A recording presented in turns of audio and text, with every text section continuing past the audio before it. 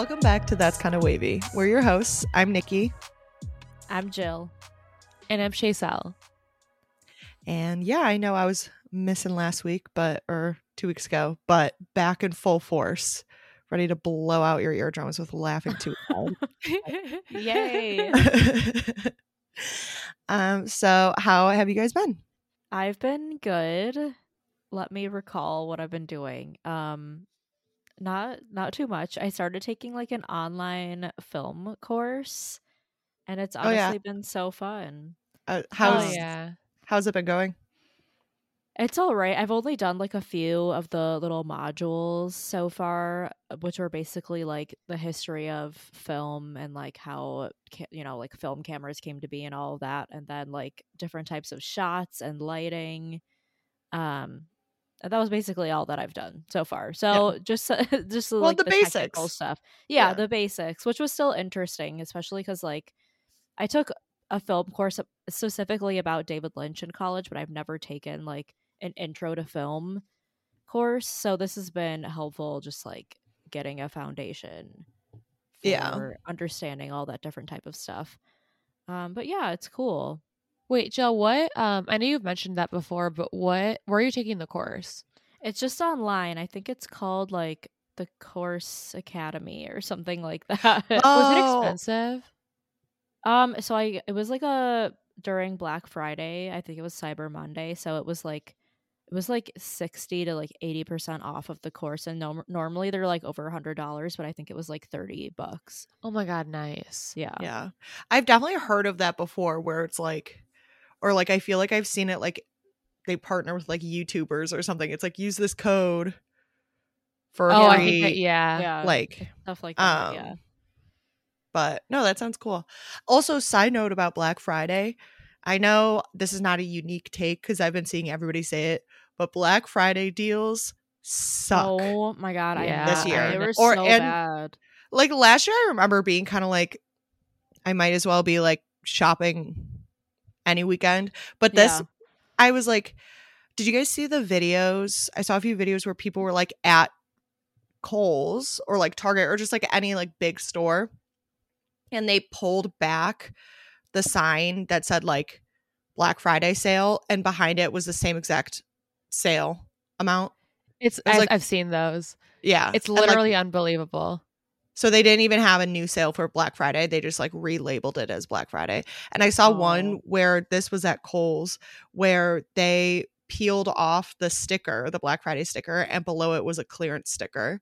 So they had taken that coat off of clearance, put it back to full price, and then marked it down for Black Friday. Wow. It's just unbelievable. Like I've heard of that for a while, and like obviously it's not actual markdowns, and I don't know because I was a lot younger back in the day, but I feel like back in the day there were possibly actual markdowns, but then when it became this like unbelievable phenomenon that it is now, I mean, even then, like there are a bunch of videos that I haven't watched them, but I've seen a bunch of videos titled like the downfall of Black Friday, because I know that it's nowhere near like what it used to be with like actually going out to stores for it, and it's become more online.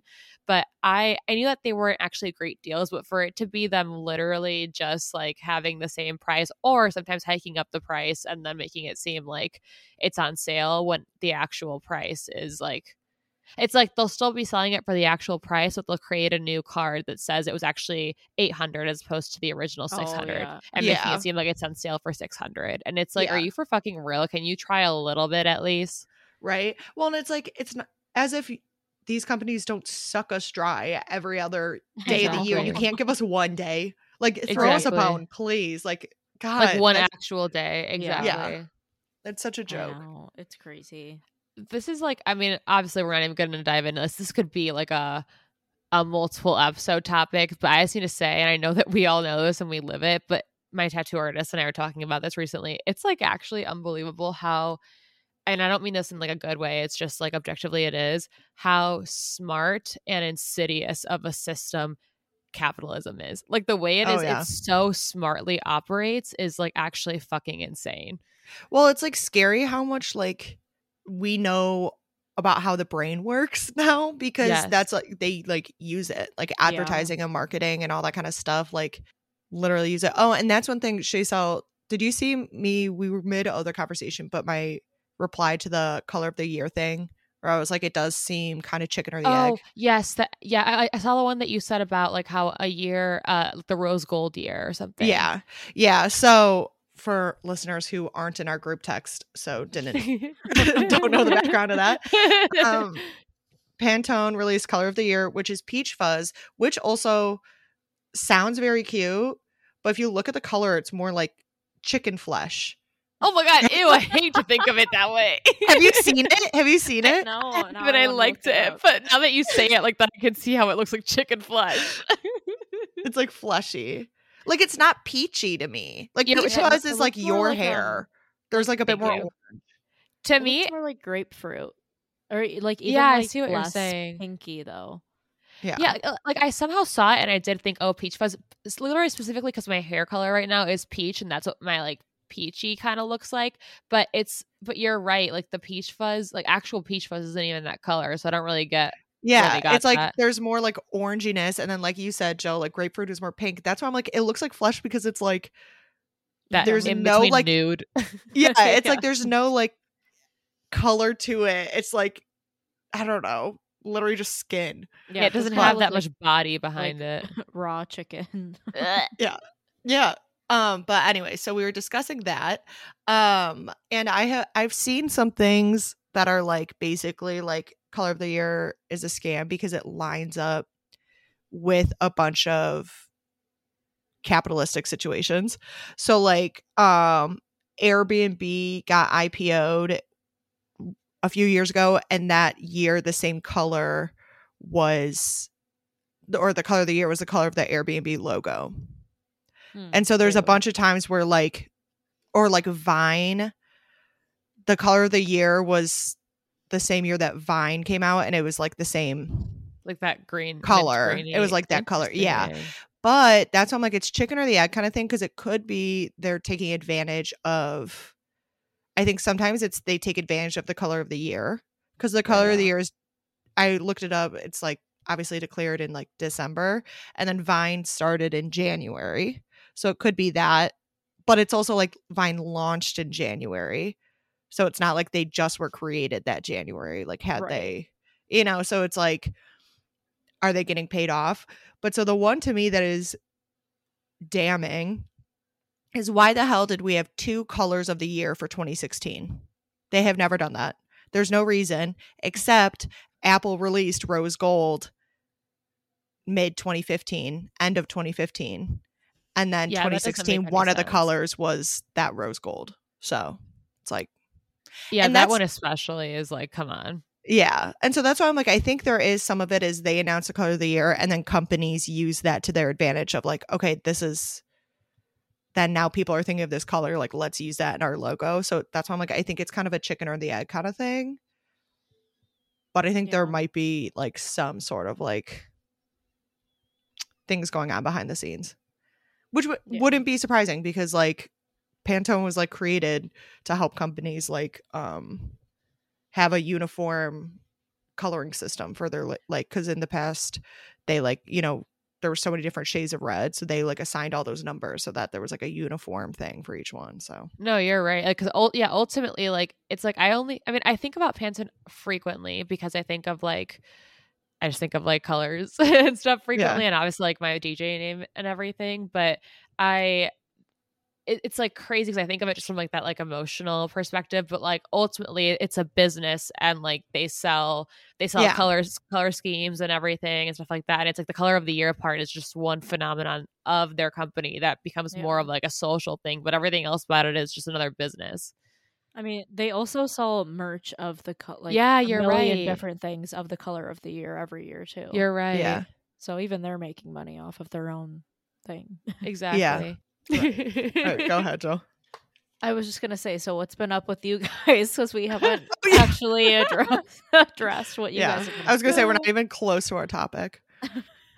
Nikki, do you want to go first? Sure. I mean, I've just been grooving. Chris had his grandpa passed last week, which was very sad. So we've been doing a lot of family stuff, and that actually was like really nice. Like obviously it's like not the best of circumstances to like get everybody together, but It was so many people came to the wake, and like the funeral was great, and there was just like so much love and support, and like there was the right amount too of like we were obviously mourning, but then also like celebrating life and being together and all that kind of stuff. So it actually was like, I don't know, all things considered, not a bad week. But still obviously like emotionally draining. So dealing with that, and then I don't know, I've just been working a lot. So nothing very exciting, but we got the holidays coming up, which I'm going to inherently stress over because I just get stressed. Right. So just feeling a little all over the place the past few days, but it's fine. We have fun. Well, obviously sad to hear about Chris's grandpa, but I am like, I'm not, obviously it does not like, it's still really sad, but like I am glad to hear that it led to moments of like reconnection in other ways with family. Yeah, it's like a silver lining kind of thing. Yeah. I've been pretty good. I feel like after being in a state of just like absolute chaos and like what felt like just absolute decay as well while writing my grad school applications, I'm feeling a lot better. I still Yay! literally like sort of suicidal during that process, but like I'm chill now. Anyways, but yeah, I still have 2 to work on. Literally, I still have 2 to work on in January, but I feel so much better after submitting like my top schools and everything. Like I've told you guys, I'm taking a at least 2 week break of just like completely detaching from that world, and it has been so nice. Like I have just felt such a relief.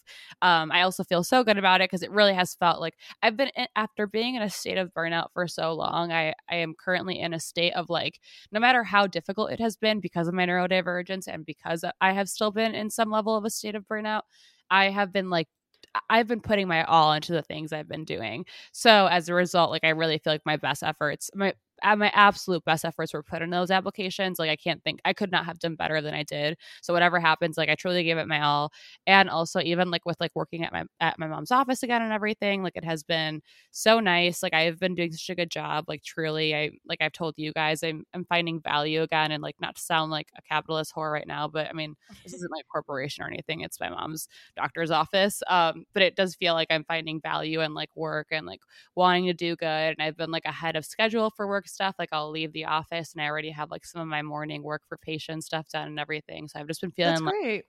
Thank you. Yeah, I've been feeling really good about that stuff. So still struggling with like other mental health like aspects as usual, but I'm feeling good. Like I haven't told you guys about this yet, but I just started taking Vyvanse instead of Adderall.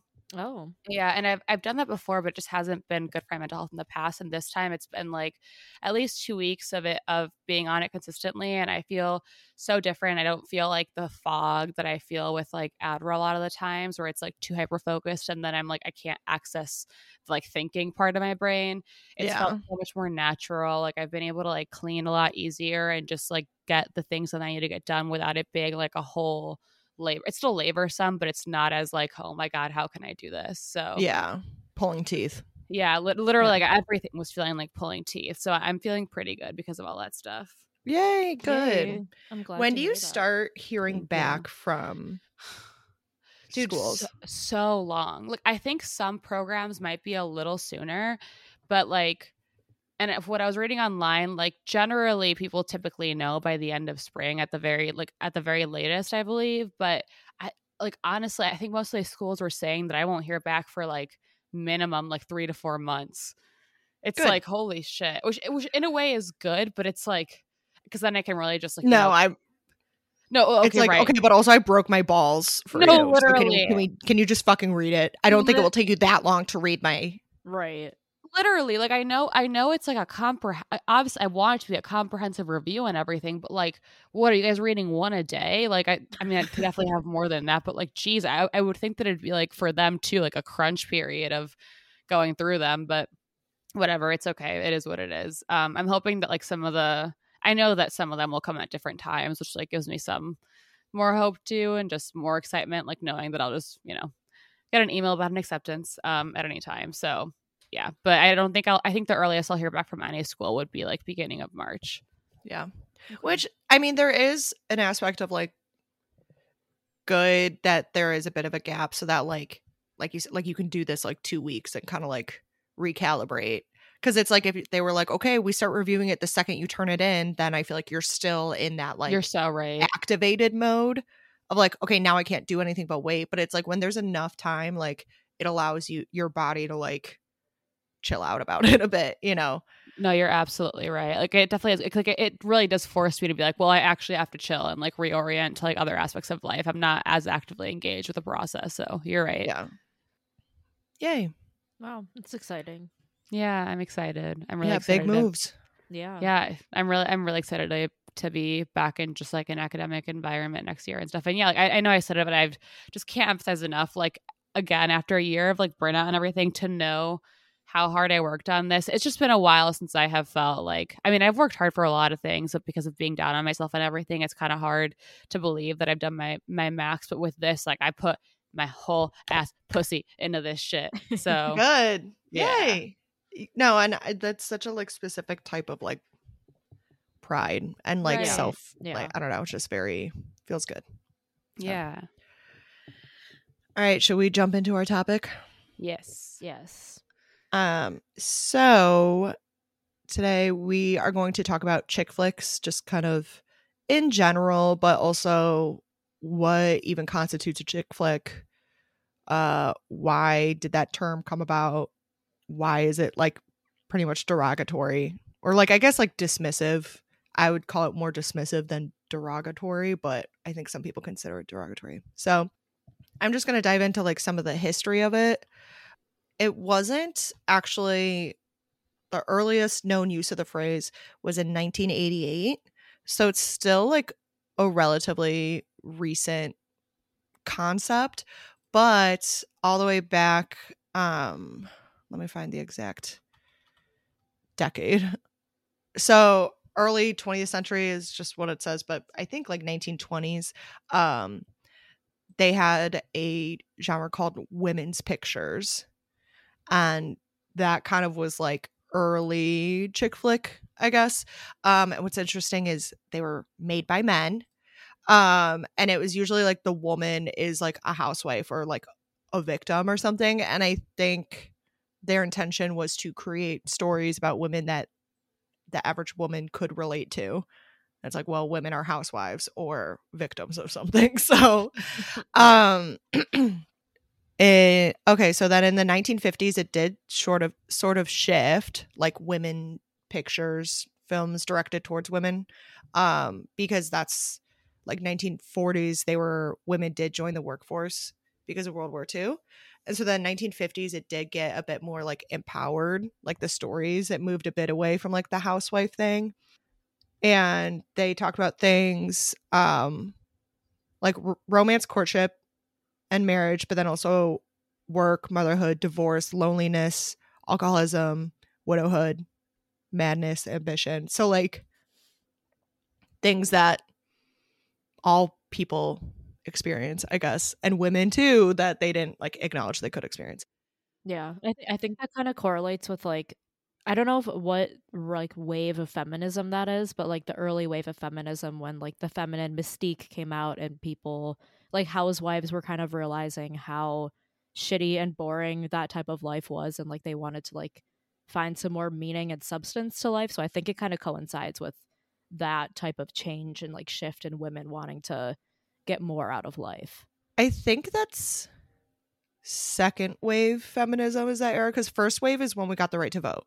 Okay, yeah. Which was what, like 1918 or something like that? Yeah, like way in the early days. Just over 100 years ago, which is fucked up. Oh, and then so then second wave was like came about with them joining the workforce and like getting, I feel like it was like getting kind of like a taste for like, oh, there are things I could be doing outside of this instead of just like being told all you are is a mom and a housewife. Right. Which, if that's what you choose to do, is completely fine. But being forced to do that is not fine.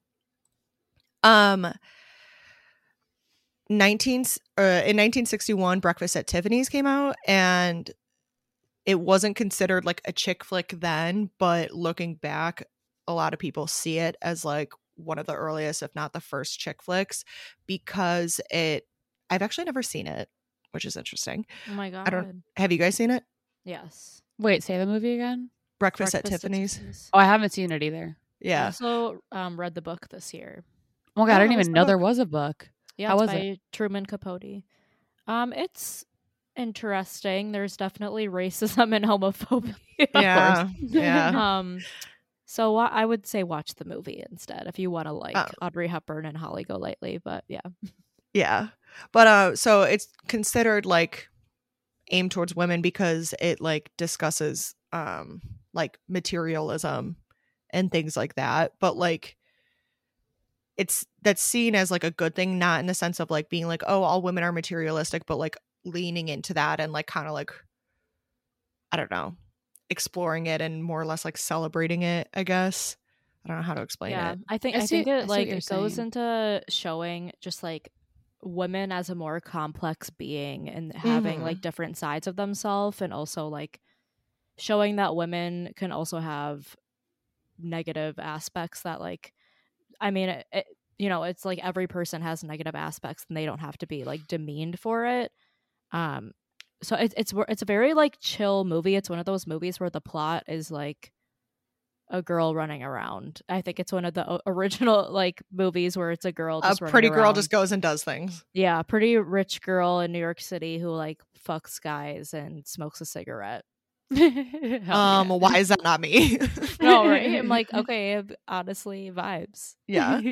And so then after that, in the 1980s is when like there was the height of like, not the height, but like the first wave of like the teenage drama, coming of age stuff. A lot of John Hughes movies, which are labeled chick flicks, which or are often labeled chick flicks. I would agree with that in the sense of like, I actually haven't seen, I don't know if I've seen 16 Candles all the way through, but I know that that's like a love story. But like, I don't know if I would, it's interesting that all John Hughes is considered like a chick flick, like director. Right. And it's just like, again, too, why is it men directing these and like assuming that they know like what women want to watch? Because it's like, yeah, it is kind of weird.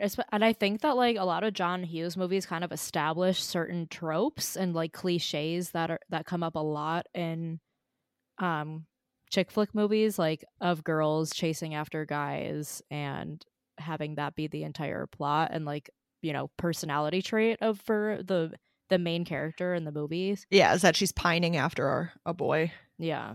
Or like that's like the only reason that she deserves respect is because she is a woman who can have sex if a man wants it from her. Yeah. Yeah. Pretty much. Yeah. Like that's her value. Right.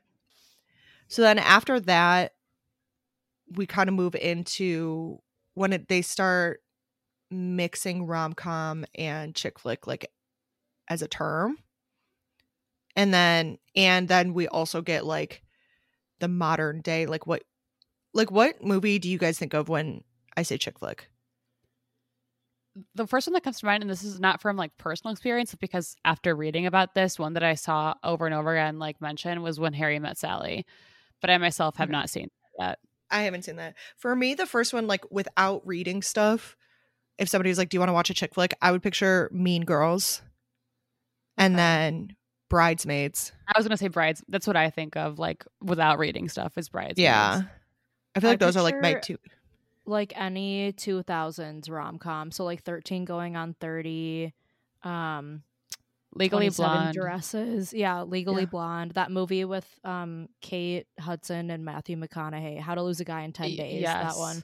Any of those, I feel like 2000s was like the peak of rom-com and chick flicks. It was being like the fun type of drama, which like part of chick flicks is just like stories, centered around women in general, and a lot of like there's like drama movies, which I feel like also kind of peaked in the 2000s with Keira Knightley starring in like random period dramas. But like that is like not what I think of for chick flicks, because that just doesn't appeal to me. I don't like period dramas or like same more somber things. So I don't know. That's like not usually what I would think of as being a chick flick, but I guess it is. Yeah. Well, one that I saw listed as like an example of and we'll get more into this later in the episode, but like the difference between rom-com and chick flick and like all that kind of stuff. One thing I saw like as an example of like those aren't the same is like The Notebook is a romance movie, but not a rom-com, but it is a chick flick because it's like a romantic drama and it's centered around this guy like trying to win over the girl and like their love and stuff. So it's like basically like anything that is about love or like literally like nice emotions, basically love, friendship, right, a happy ending. If the woman or one of the leading female characters are not conventionally attractive, chick flick. Yeah, I saw it also portray like say that one trope that is usually found in a lot of rom-coms is the like ironic self-deprecating tone, which definitely is still true for a lot of movies today, which we'll talk about later too. Yeah, which I do, just because I don't want to forget to say this later. It's interesting. I feel like that originated when it was still men writing women trying to show like, oh, but she is smart, like trying to show like a layer of like self-awareness. Yeah, that's how I see it too. And it's like, I personally like, that's how I am, like kind of a more like snarky, ironic person. I like using like irony kind of thing, but like seeing it in movies, it's never done well because it's usually a man writing the woman making those jokes. Yeah. Right. And it's just like, it turns into the like, I'm not like other girls, a cool girl kind of thing. Yeah. Of like, oh my God, I don't know how to walk in heels. you know, like it's like stuff like that. It's like sound like stupid as fuck. Yeah, exactly. Like, so it's interesting to the point of being just a dumbass, which also is harmful in itself. Yeah. And that's like, and I won't like fully dive into this right now, but like, and I didn't write it in my notes, but I'm sure that like our conversation will lead to this later. Also like because like men have tended to direct these movies in the past. That's where like things like the cool girl trope come up as well. Yeah, their biases like come through. Exactly.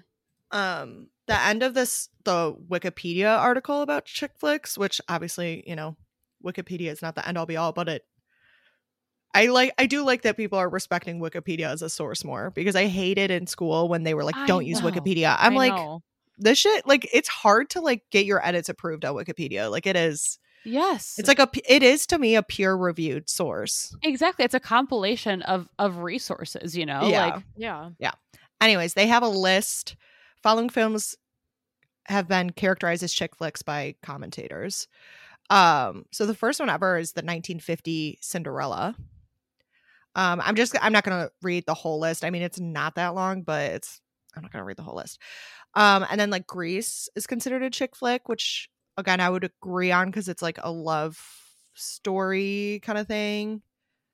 Because also with like what do they call them? Themselves, the pink ladies. Oh yeah, that's the girls. Like, there's also like the girlfriend group and showing them being like weird and quirky at like a sleepover, you know, like that kind of thing.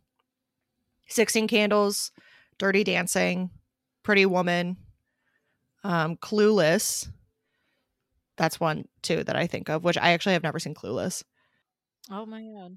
That's actually one of the few chick flicks that is directed by a woman. Love. So that's like probably why people still love it.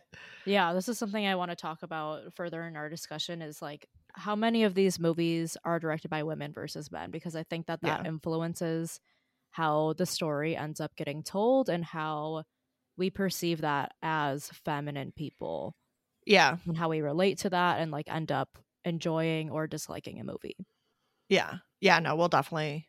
Yeah. Because I think that'll be interesting to discuss. I thought it was interesting that Titanic was listed as a chick flick. That's not one I've ever considered, but it's like, because it's so heavily based around the romance and like the drama.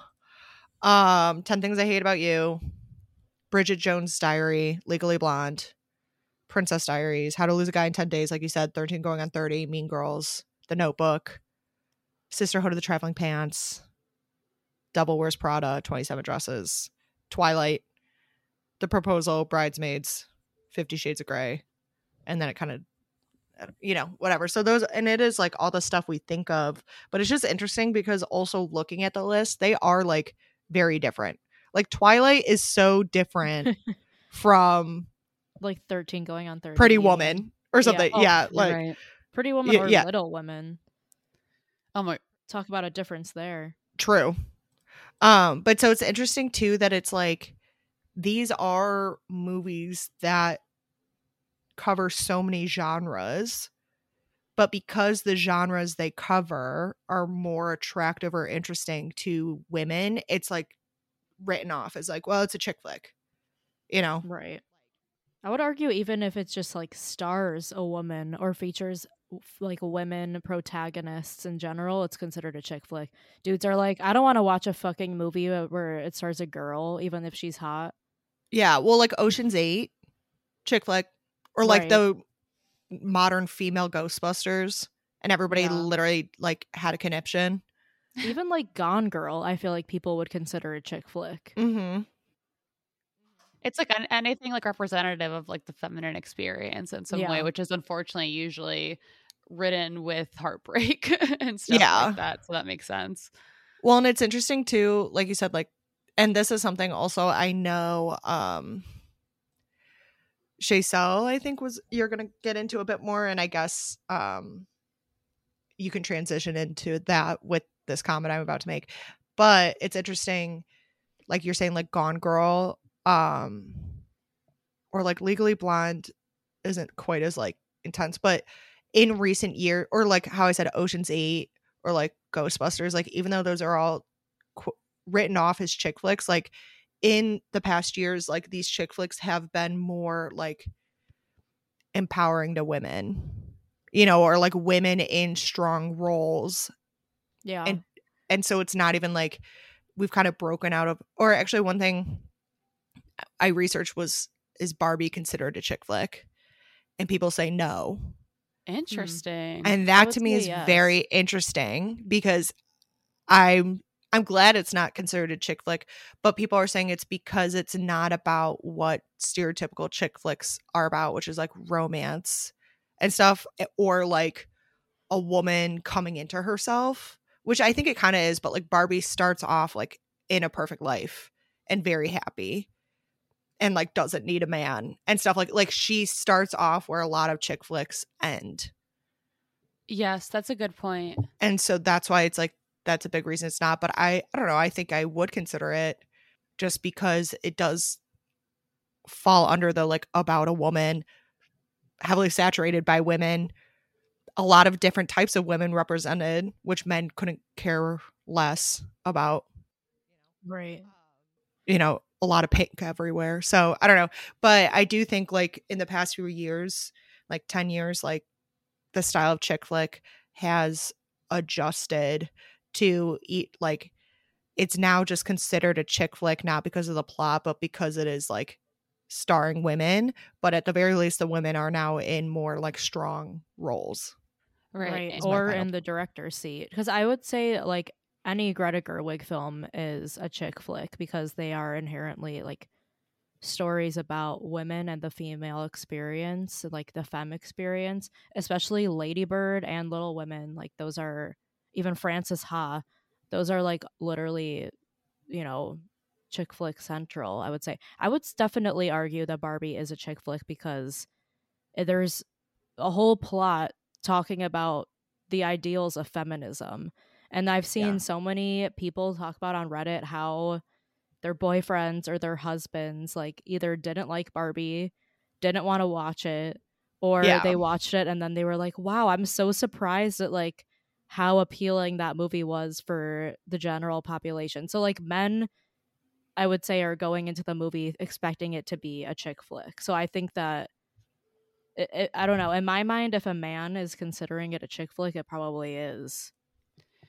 And even though that's like kind of adding to the fuel, but yeah. I see what you mean, because it's like by nature, obviously like they should not be the determining factor in what's a chick flick, but it's like by nature of determining like women as like the other, which is kind of like what a chick flick is, I can see how like if a man determines that it's chick flick, like that typically aligns with what like people in general think of as a chick flick. And I also think with like Barbie not being considered a chick flick right now, I wonder if what becomes a chick flick also requires time for it to become something that is. I do think for something to be a chick flick also like requires frequent revisits. And I wonder if that's something that like Barbie would be, which I can see, but we just don't know that right now. It's interesting. Yeah, that is an interesting like way to put it, of the like revisits, because it's like a chick flick addresses the femme experience, and then also the femme experience is watching chick flicks. Exactly. Right. And so, but no, I think I agree that it's like a chick flick, and I think it's a chick flick in our newer definition and understanding of it. Like I've said, like I was touching on with like how they've adjusted. So in like the 1990s, how they saw the chick flick was stuff like Clueless and more like light, I guess, in topics, because Barbie does get like existential. They would not have considered it a chick flick. Yeah. You know? And so I think also our generation's understanding of what a chick flick is different. Yeah. I think we've kind of like reclaimed that term as like being more endearing, because now like people our age have the more nostalgia factor attached to movies from the 2000s that were chick flicks. So I think we like generally like them. It's not like it's a bad thing. Exactly. Yeah. And I wonder, like, it feels like for a while chick flicks were very synonymous with like just like films with like romantic romance involved and stuff like that. And then I saw this like huge shift happen like when we were, I think in the 2010s. So when we were like teenagers and then young adults, then I saw like a shift in chick flicks to become more like platonic relationship centric, and the empowering nature of focusing on those as a woman as opposed to focusing on romantic relationships. And now with Barbie, and given that it's been enough years of like the friendship type of chick flick, I wonder if like it'll become more of like chick flicks now will become more of like a self-reflective and even like other existential pieces in those movies in the future that make it more chick flicky. So more of like individual discovering or something. That still feels different than like coming of age, because Barbie itself, although in some ways was coming of age, like it still did not also did not feel like it was like strictly coming of age. Yeah. No, and I would agree with that, because it's like coming of age, is like, I mean, she was kind of like growing up in the sense, but like it was, coming of age is just like realizing like the intensity of the world, and it feels like she was more than addressing like her place in the world and like what her world, she wanted her world to look like. What else did you like research about like how they've changed over time?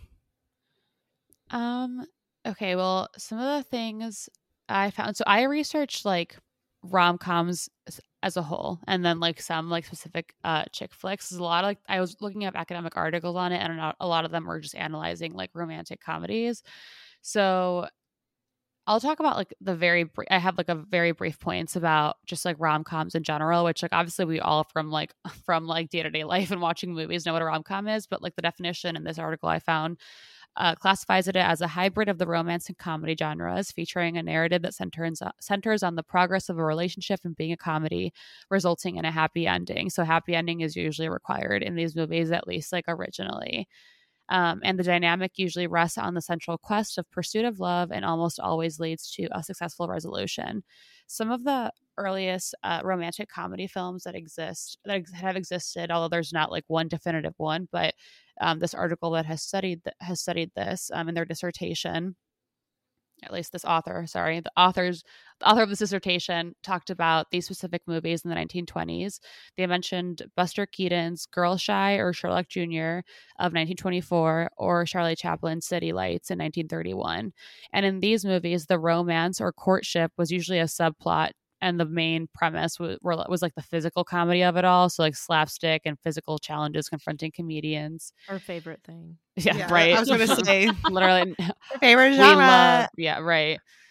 Oh, okay. In 1934, there was a turning point in rom-coms when a movie called It Happened One Night was released, which I feel like I've maybe heard that title once, but I honestly don't know anything about that movie. But the way it was described is the tale of a runaway heiress that discovered and befriended an unemployed, conniving reporter as they traveled by bus from Miami to New York. And I guess that movie was like up for a lot of awards back in the 1930s. Okay, yeah, and then as we discussed, chick flicks typically are, at least they briefly touched on it on this article, and it usually describes movies that appeal to young women, as we've discussed. And what I found interesting about this article was that, like, especially interesting was that it had some graphs showing how like rom-coms have shifted over time. And since the 80s, rom-coms have spent considerably more time on the romance between two main characters. And I guess before it wasn't as much like that. Like it was like it had a lot of like comedic elements and like I don't have a movie example to give you guys right now because I didn't list any of those out, but like there was still romance involved, but it wasn't just between the two main characters. Like it might involve the family too. And although this movie was after the 80s, I think of like, what's it called? Meet the Parents. Is that the first one? And then Meet the Fockers is the second one, right? I actually just watched Meet the Parents for the first time. Like I've never seen either, so I don't know. Yeah, I don't know. Okay, well, that's an example of what I'm describing. It's like in that movie, it's like, yeah, there's like romance in it because it's about this like couple and like meeting the parents of like the woman's like parents and whatever. But it was more like about the other dynamics than that. The subplot was like their actual love, in my opinion.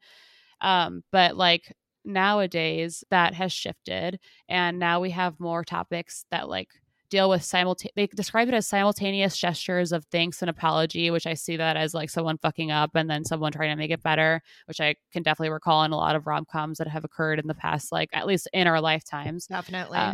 Feeling seen but invisible, being in a bad mood despite having fun. And honestly, I'm glad that like seeing this shift, like I can like affirm with like my life experience in watching these movies, and also it shows me that there has been a shift in the general complexity in the way that we view love, some for the worst, which I'll get to in a second. But like, I like that a lot of these movies have shifted towards like internal dynamics and like the complexity of emotions and like how difficult maintaining and managing relationships actually can be.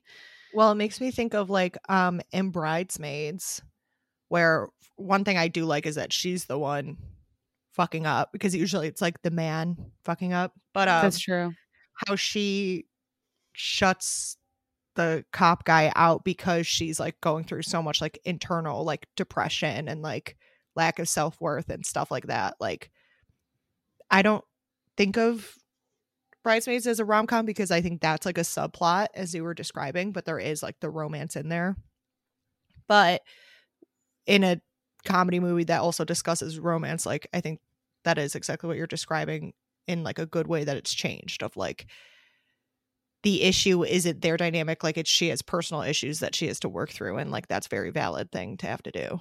Exactly. And I was that aligns with like this other graph they included that had to do with over time they've included more conflict and less physicality in romantic comedies. So like there's like a significant, in the graph I'm seeing, there's a significant uptick from the 1980s to 2020, how like conflicting feelings is like one of the number one topics addressed in these movies nowadays, and has like the most screen time, where things like actual like physical, like the physicality of romance and stuff like that. So maybe like, oh, sex scenes are definitely still depicted, but I guess just like older movies involved more of that aspect, and there has been like a significant decline in all of that. Even things like actually mistakes and separation, I'm looking on the graph, has also declined, but conflicting feelings is like exponentially increased. And these changes of greater time focused on things like conflicting feelings reveal an increasingly tumultuous depiction of courtship. And I was wondering about this, like, I don't know what it is over time that's led to that. It aligns with what we were just saying about them portraying more of internal conflicts and stuff going on.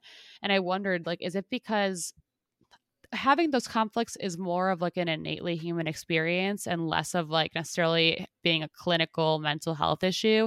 And at the same time, it makes me wonder, is it related to the fact that because mental health, although still very stigmatized, is less stigmatized, and therefore we can talk about complex emotions more nowadays, like it's more acceptable, which then obviously that obviously reinforces whatever we see and like the cultural zeitgeist in these movies and stuff?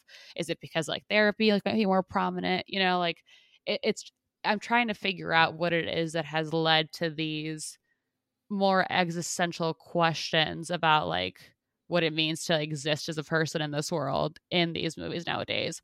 And it also like in this article, it also addressed how we've seen a shift in a lot of like rom-coms also becoming a lot of the ones that have come out in the past couple of years that I know of. I mean, they're honestly more like romantic dramas than rom-coms, but they have shifted into more of like an indie landscape with movies like Past Lives. I just saw one called Fallen Leaves that was a Finnish movie, and that one would definitely be considered like a romantic drama. And a lot of these tend to be like more like vibey and also just definitely tackle very beautiful topics of just like the lived experience of people in that age and still kind of being like coming of age while being a romance film.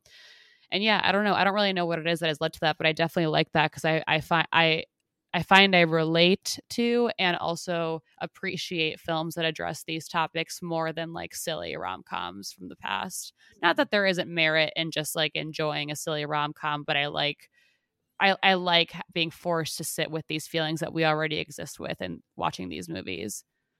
I think part of it, honestly, is because you can only repeat the traditional rom-com story so many times.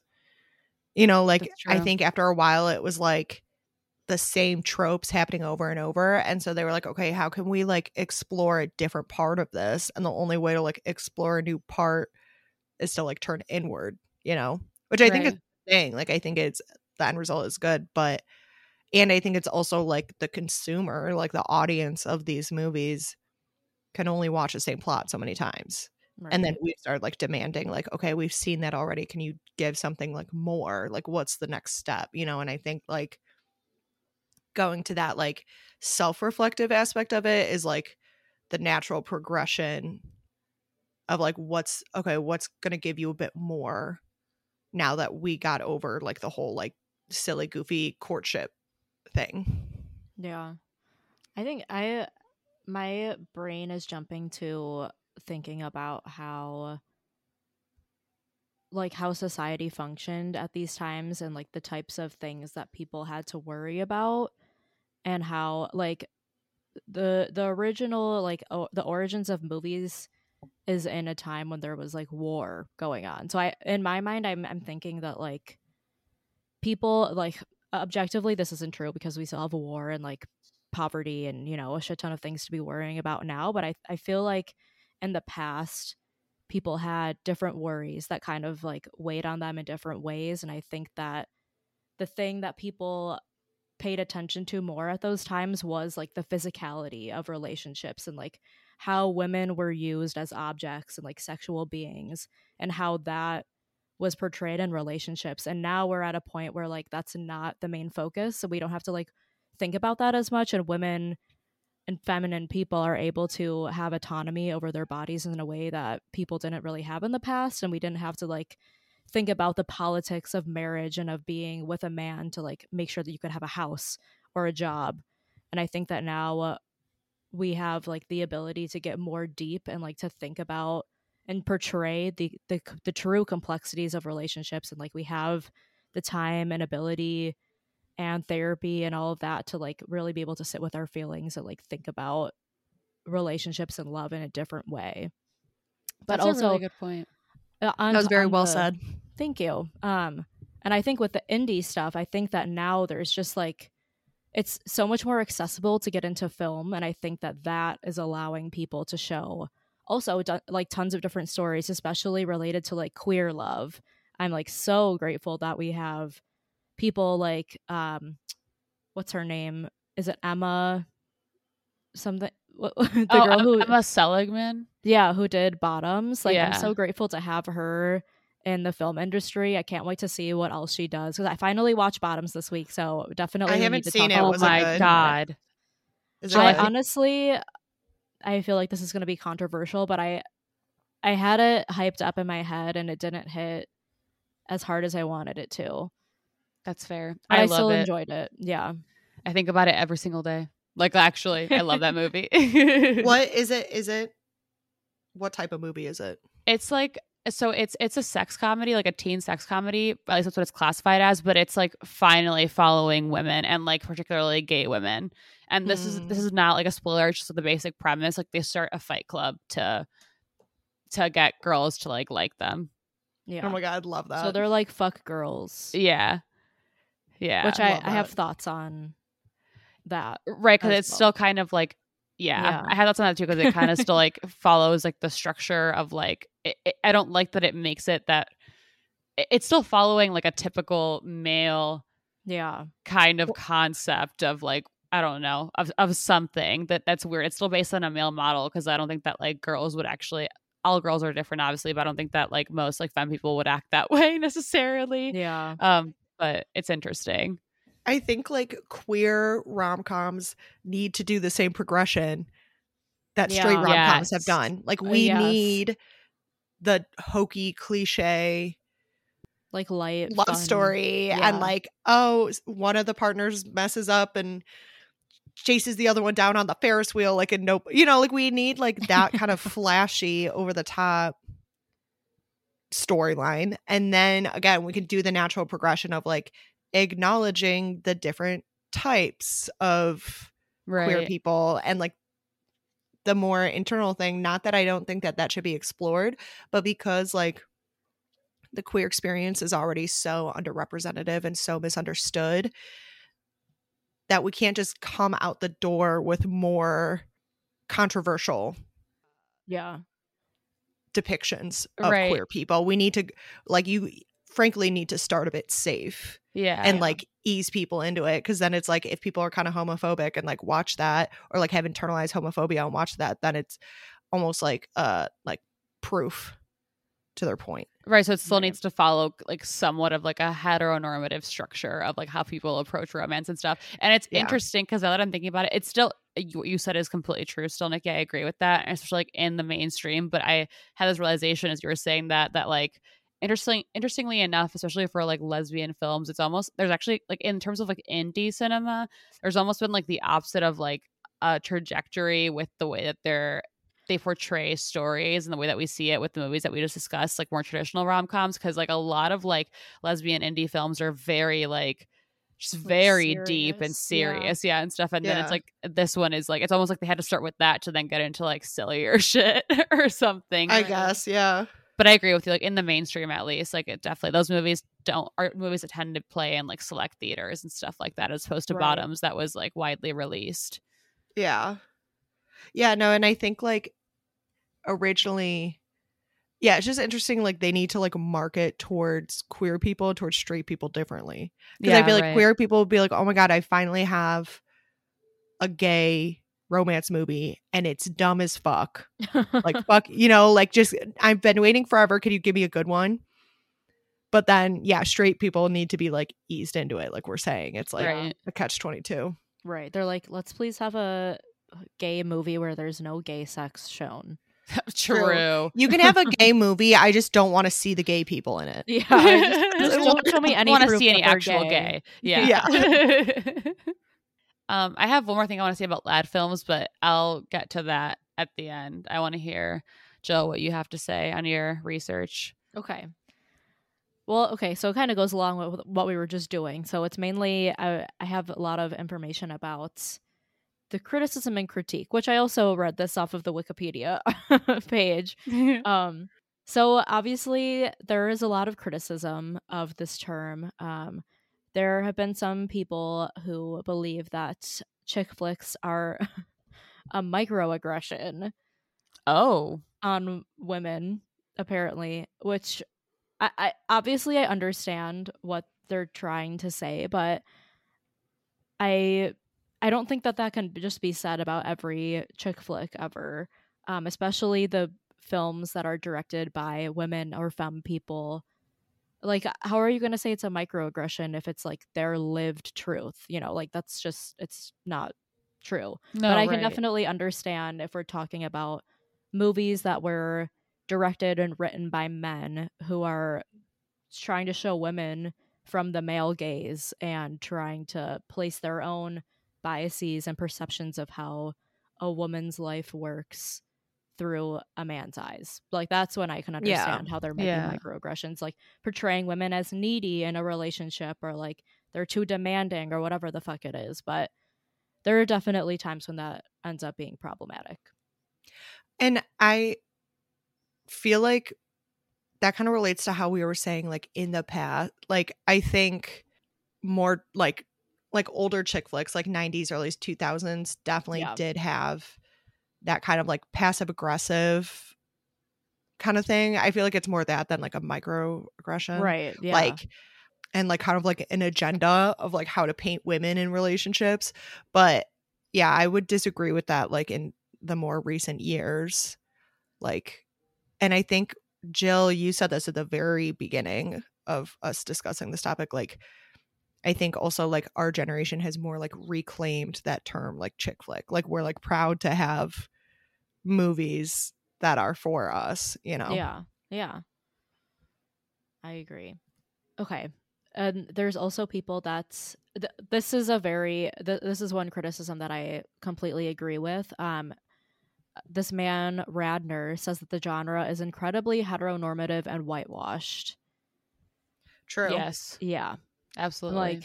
Like, thankfully it's getting, like, at least in the year 2023, or maybe at least post 2020, that's finally starting to change, and we're finally starting to see more queer and diverse casts in chick flicks, but it's definitely still widely whitewashed and straight relationships, which is unfortunate because that gets boring. Yeah. You know? Well, I did actually, I thought of it. I watched A Simple Favor, which Jill, I saw you had watched it. You didn't rate it though. Did you like it? I did. I've watched it like a long time ago, which is why I hadn't rated it. But I did like it. Definitely, I gave it a 3.5. Where the two girlies are making out. I don't think I've heard of that movie. It's Blake. It's the one I texted to the group where I was like, Blake Lively needs to call me baby. It's the one where she wears a sexy power suit and she's with no like, shirt underneath. Yeah, she's like, a baddie. no, she's I don't want to say too much because it is like a mystery thriller, but there is like some lighthearted, like, because Anna Kendrick is the other lead and she is like funny, you know. But like Lively's husband is Asian, and I literally was like, I took note of that. I was like so pleasantly surprised. I also find Asian men very attractive, so doubly pleasantly surprised. But I was like, oh my god, not another like crusty white man that we put in. Literally, like, they use the same like 5 white men for like attractive roles, and I'm like over it. Like, literally. So it was like nice to see some diversity in there. And then like they had a kid together, and the kid was half Asian, half white. And like, I don't know, I think even just that representing a biracial family is also like underratedly like so important. Right. And I mean, I haven't seen that movie that you guys are talking about, so I don't know if this was the case. But like, although some movies obviously should explicitly talk about this if this is the theme of the movie, I also think that there is merit when there is any sort of like biraciality or anything involved, or general actual diversity involved in a movie, and the whole thing not being about the fact that it's like they're biracial or something. Because it's normal, you know. Yeah, like, they never mention his race, or like it's never acknowledged in a good way of like that's just her husband and her kid. And like, and they actually she meets this family because their 2 sons are in class together and become friends. So it's also like, I don't know, it's just like the family aspect of it is acknowledged, but not the biracial aspect, which is cool. Very good. Anyways, that was just a side note.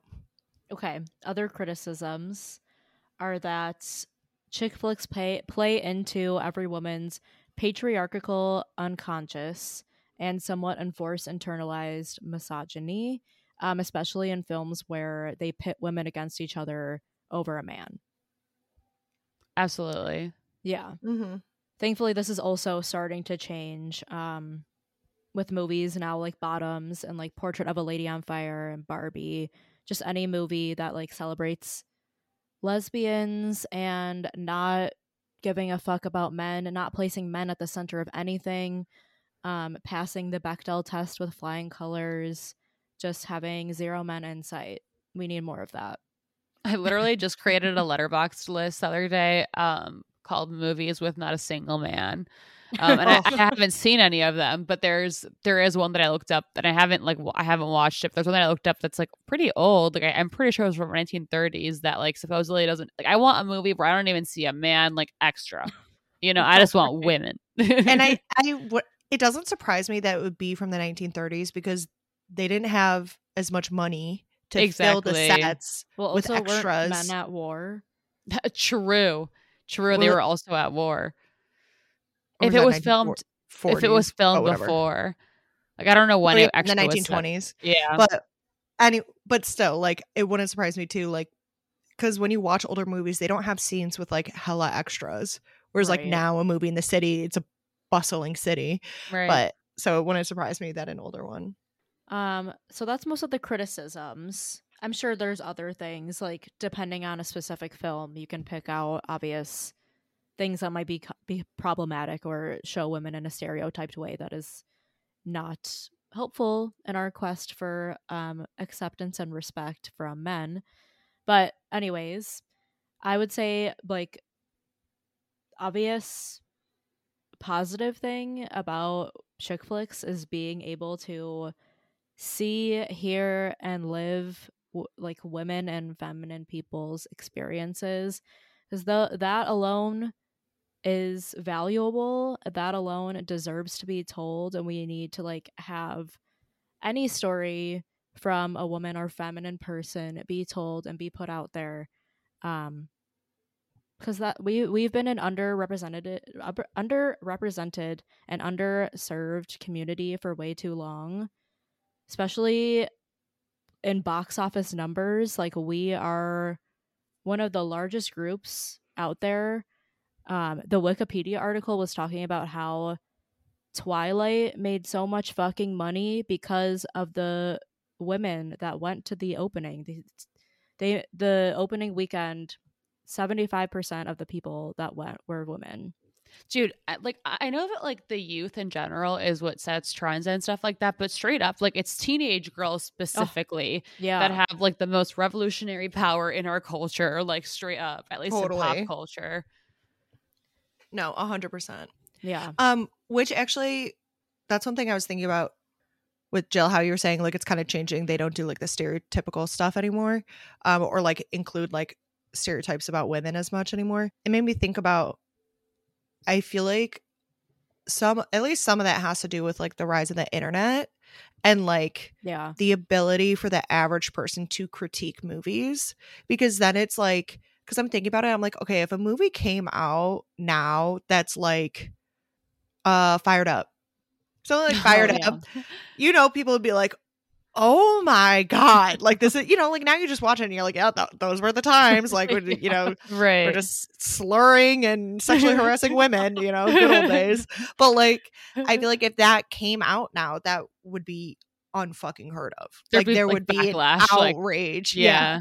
And so I think that's part of it too, is that like the average person is able to rate online, like, you know, the power of like, I take so much credence, I don't know if that's the right word, but like I place a lot of importance on the ratings. I rely on Letterboxd the most, but if it's a 3, then I look at IMDb and see like which way it is. Rotten Tomatoes I don't pay attention to because usually they only show the critic scores, and that never lines up with what I think. So, but like the power of the individual to like express an opinion, I feel like has forced these creators to break out of using the stereotypes and like force them to be more in depth.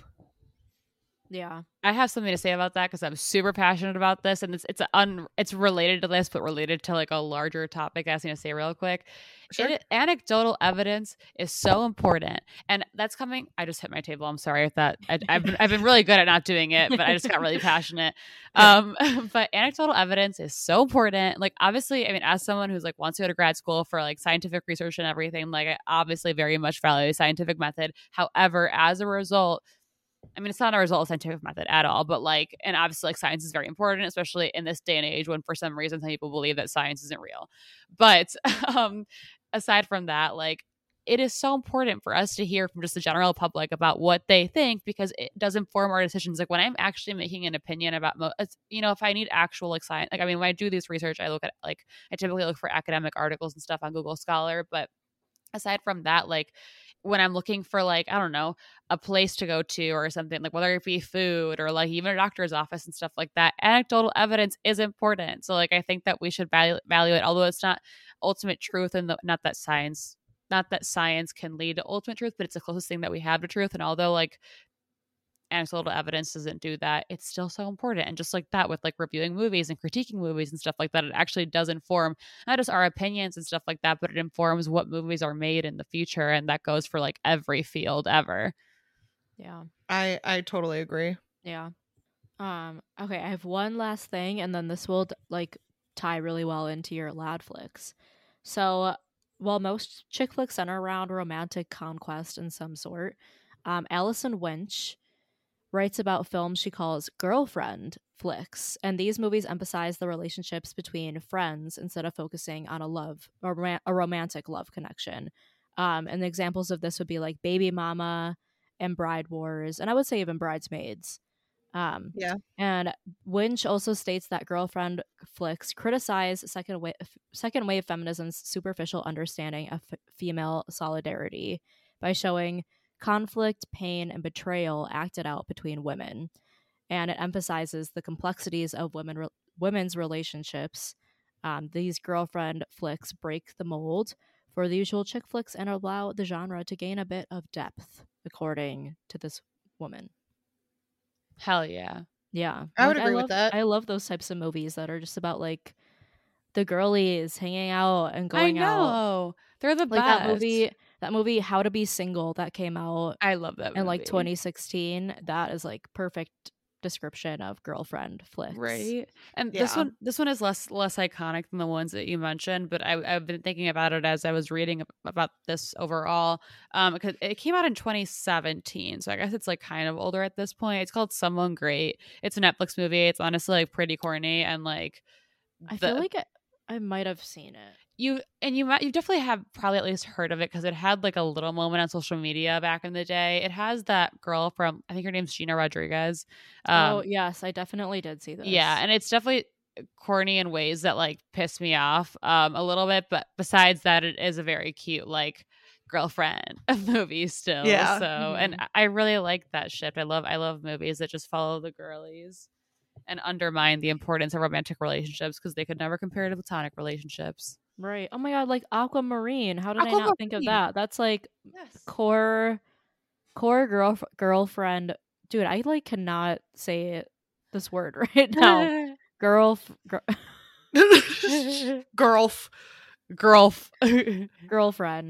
flicks. My mouth like does not work. I literally feel like I have a speech impediment right now. I've actually never seen Aquamarine. Oh my god. It's so cute. We're watching that the next time you guys come visit, because I have it on DVD. Yeah. Oh my god, perfect. Fire it up.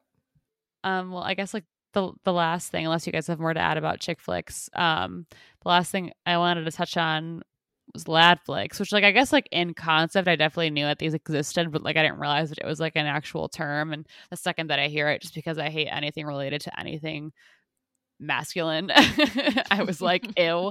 But they emerged in the late 1990s, and like basically the definition, or like what would categorize a movie as a lad flick, is that masculinity itself is a central object. And although it seems like movies would be inherently like anti-feminist in some ways, they're not inherently anti-feminist. However, I would argue that like by nature of them amplifying stereotypical masculine traits, which are stereotypically rooted in toxic masculinity, some of these end up portraying anti-feminist ideals. But the genre explored what it meant to be a real man in the 20th century, and it portrayed masculinity as a troubled, anxious cultural category hiding behind a humorous facade. And a couple of the movies that it mentioned, which like the first one that it mentioned, the second that I read Lad Flick, I thought of this movie. I don't know if you guys have seen That Awkward Moment from 2014. It has like Zac Efron and Miles Teller. No. I feel like I saw it a while ago. Oh my god. Couldn't tell you a single thing about I remember when this guy I was talking to like a long time ago. Yeah, I remember he was like, this movie, like this guy was saying, this movie is so important to me. Like it was like basically it was like their coming of age film. I don't think that they compared it to what Perks Being a Wallflower is to me, but like essentially from the way they described it, it was like some more superficial variation of what Perks means to me for them. And this movie is most certainly whatever the fuck a lad flick is. It was, I'm not going to spoil a movie. I mean, honestly, I don't even know what there is to spoil because I don't think of substance happens, but it's like these three guys and it's like, it's not necessarily like fuck girls, but it's definitely like bros over hoes type of vibe. And it's just like, I don't know, just like them trying to understand like the feminine mind and whatever. And any movie like that just drives me crazy. The female species. Literally the female, it's very female species vibe in my opinion. But like other movies that would fall under this, and I actually haven't seen I have seen, it mentions American Pie, which I have seen like when I was a kid. Yeah. Knocked Up, 40-Year-Old Virgin, and there are plenty more, but Sex Drive. Oh my God, Sex Drive. Sex Drive is most certainly a lad flick. God, I forgot we saw that. Yeah. These movies tend to deliver escapism from reality and dive into the carefree joys of a playboy bachelor's life or the undisturbed bliss of the immature slacker. And in these movies, chauvinism, mild sexism, and male nudity are often used for comedic purposes, only to be renounced in the power of the woman nurturer and partner to be reinstated. They're like, no, guys, we were just kidding. No, literally. But like usually though, women are bitches. But like my mom's not. No, and literally. I was just kidding when I said that. But also, literally, we're I'm bitches. like this one hot girl that decided to fuck me. She's okay. Literally, and it's the way that these movies still require, at least the ones mentioned in this, and like I agree with the ones I have seen that would probably be considered lad flicks do follow this like typical recipe.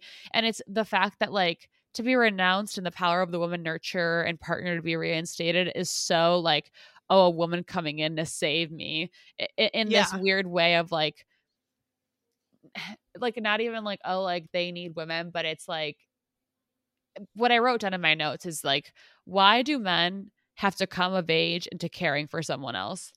Like, why do men have to be like taught through basically taught through basically fucking over people and dealing with the consequences of losing the people they love because they've fucked over people, that they have to learn, oh, I should care about people. I should not be an immature slacker, as this like article itself mentioned, and how they specifically mentioned like, or the undisturbed bliss of the immature slacker. Like that is so that is just the prototype of men. It's like undisturbed bliss because they don't think about how anybody else is feeling ever. Precisely. They are disturbing a lot of people's bliss just by existing. Literally, just they're protecting their peace. Literally. So even just seeing that just like pissed me off, because the things that like, not that, I mean, there certainly are films that like tackle really important topics of coming of age, Perks Being a Wallflower being one of them, where like the main protagonist is a guy. So like obviously like that exists, like where like they can tackle complex things, but it's like it really is like the movies that would be considered lad flicks. It's like they're taught just basic interpersonal skills, and like after really fucking over a bunch of like women in their lives in the process. It's so weird and inherently misogynistic in my opinion. Did we want to like talk about bottoms? I don't know if I can't remember if we like actually talked about what we wanted to, or if we just alluded to it. No, we talked about how. Yeah, I haven't seen it. First of all, second of all, we did talk about like the queer representation in media. Right. I don't know what was. We were kind of alluding to it being slightly like not necessarily misogynistic, but like there are aspects of it that I was like, I don't know. It's like it's following. Okay, let me like gather my thoughts on this. I had that like thought as we were talking about it for the first time. It's like I knew that it was somewhat following the recipe of previous teen sex comedies, like things like Superbad and stuff like that, which makes sense why it would follow some variation of that recipe. And at the same time, like those movies are so inherently linked to the typical teenage boy experience, and we're like so much of like the forefront of their experience is for some reason getting laid. Well, it's like they're so horny. They're like so they're horny that their whole going purpose, through puberty literally sends them so out of whack. Literally, like their whole purpose in life is just to fuck, apparently. And I guess in some ways, I could see that being part of the satire of this movie because like now that I'm thinking about it more, yeah, because it's like, okay, yeah, like they're making fun of like how obnoxious it is to have even gone to such lengths to get laid, and for it to be from like the feminine perspective makes it even funnier because like we know better and like we're more complex. Not that women aren't horny, obviously, but like just more complex beings to like understand how to go about that shit in a way that's actually successful and not just like let me do some dumb shit to get laid, you know? So I can see it in some ways like making fun of that, and at the same time does not take away from the fact that it is still basing the lesbian experience on what is typically a heteronormative model of like, I hate to use this word, but like courting someone, I guess. Yeah. And I think like the thoughts that I was having kind of relate to the lad flicks in the sense of like the main characters are assholes. Yeah. And they're like unapologetically assholes, but they're assholes to the point where it kind of seems like for most of the movie they're like not self-aware about it. That's true. That's like one aspect that I'm like I don't like watching people just be assholes and like get away with it. Yeah. I mean, like at the end of the day I did like the movie and I liked the characters. Like I love Rachel and Ao, but like yeah, I don't know. I'm like I feel like we can add a little bit more complexity to these characters and have them be like a little less one-dimensional of just being like, "Oh, I'm the funny girl," or like, "Oh, I'm the girl who shows no emotion." Right. Yeah. No, I completely agree. And it's like they did still include like parts of like the lesbian romance that they did include, I think was still like more emblematic of like girls liking girls as opposed to boys like going after like a girl or something as teenagers portrayed in movies. Yeah. So I did like that was like a distinct difference in my opinion, even with like the score behind it and everything. Like the ambience felt in watching that is what made me, after watching it, feel like really sad about the fact that I'm like, damn, I didn't get to experience what it was like to date a girl while I was in high school because of watching that movie. I really thought about that and how like magical that, I mean, the feeling is still magical, but how magical that feeling would have been from a teenage perspective. And yet it still is like the character is still a lot of other parts of the movie still portray like a typical like haha, like I'm a boy and like I just want to fuck hot girls, you know? Right. Yeah. Yeah. But at the end of the day, you know, we can still have movies that also show that side of the lesbian femme experience. Yeah. We deserve a little movie where girls are mean. Yes. and just want to fuck. Yeah. Well, that is our episode on chick flicks with many a detour, but they were all good. They were productive and interesting conversations. At least I think so. We love detours. It's true. We love a nice windy road down to our point. But thank you for listening. You can find us anywhere that you listen to your podcasts every other Tuesday, and follow us on social media where that's kind of wavy, and leave a review. That would be lovely. Obviously 5 stars. So obviously. Yeah. Bye.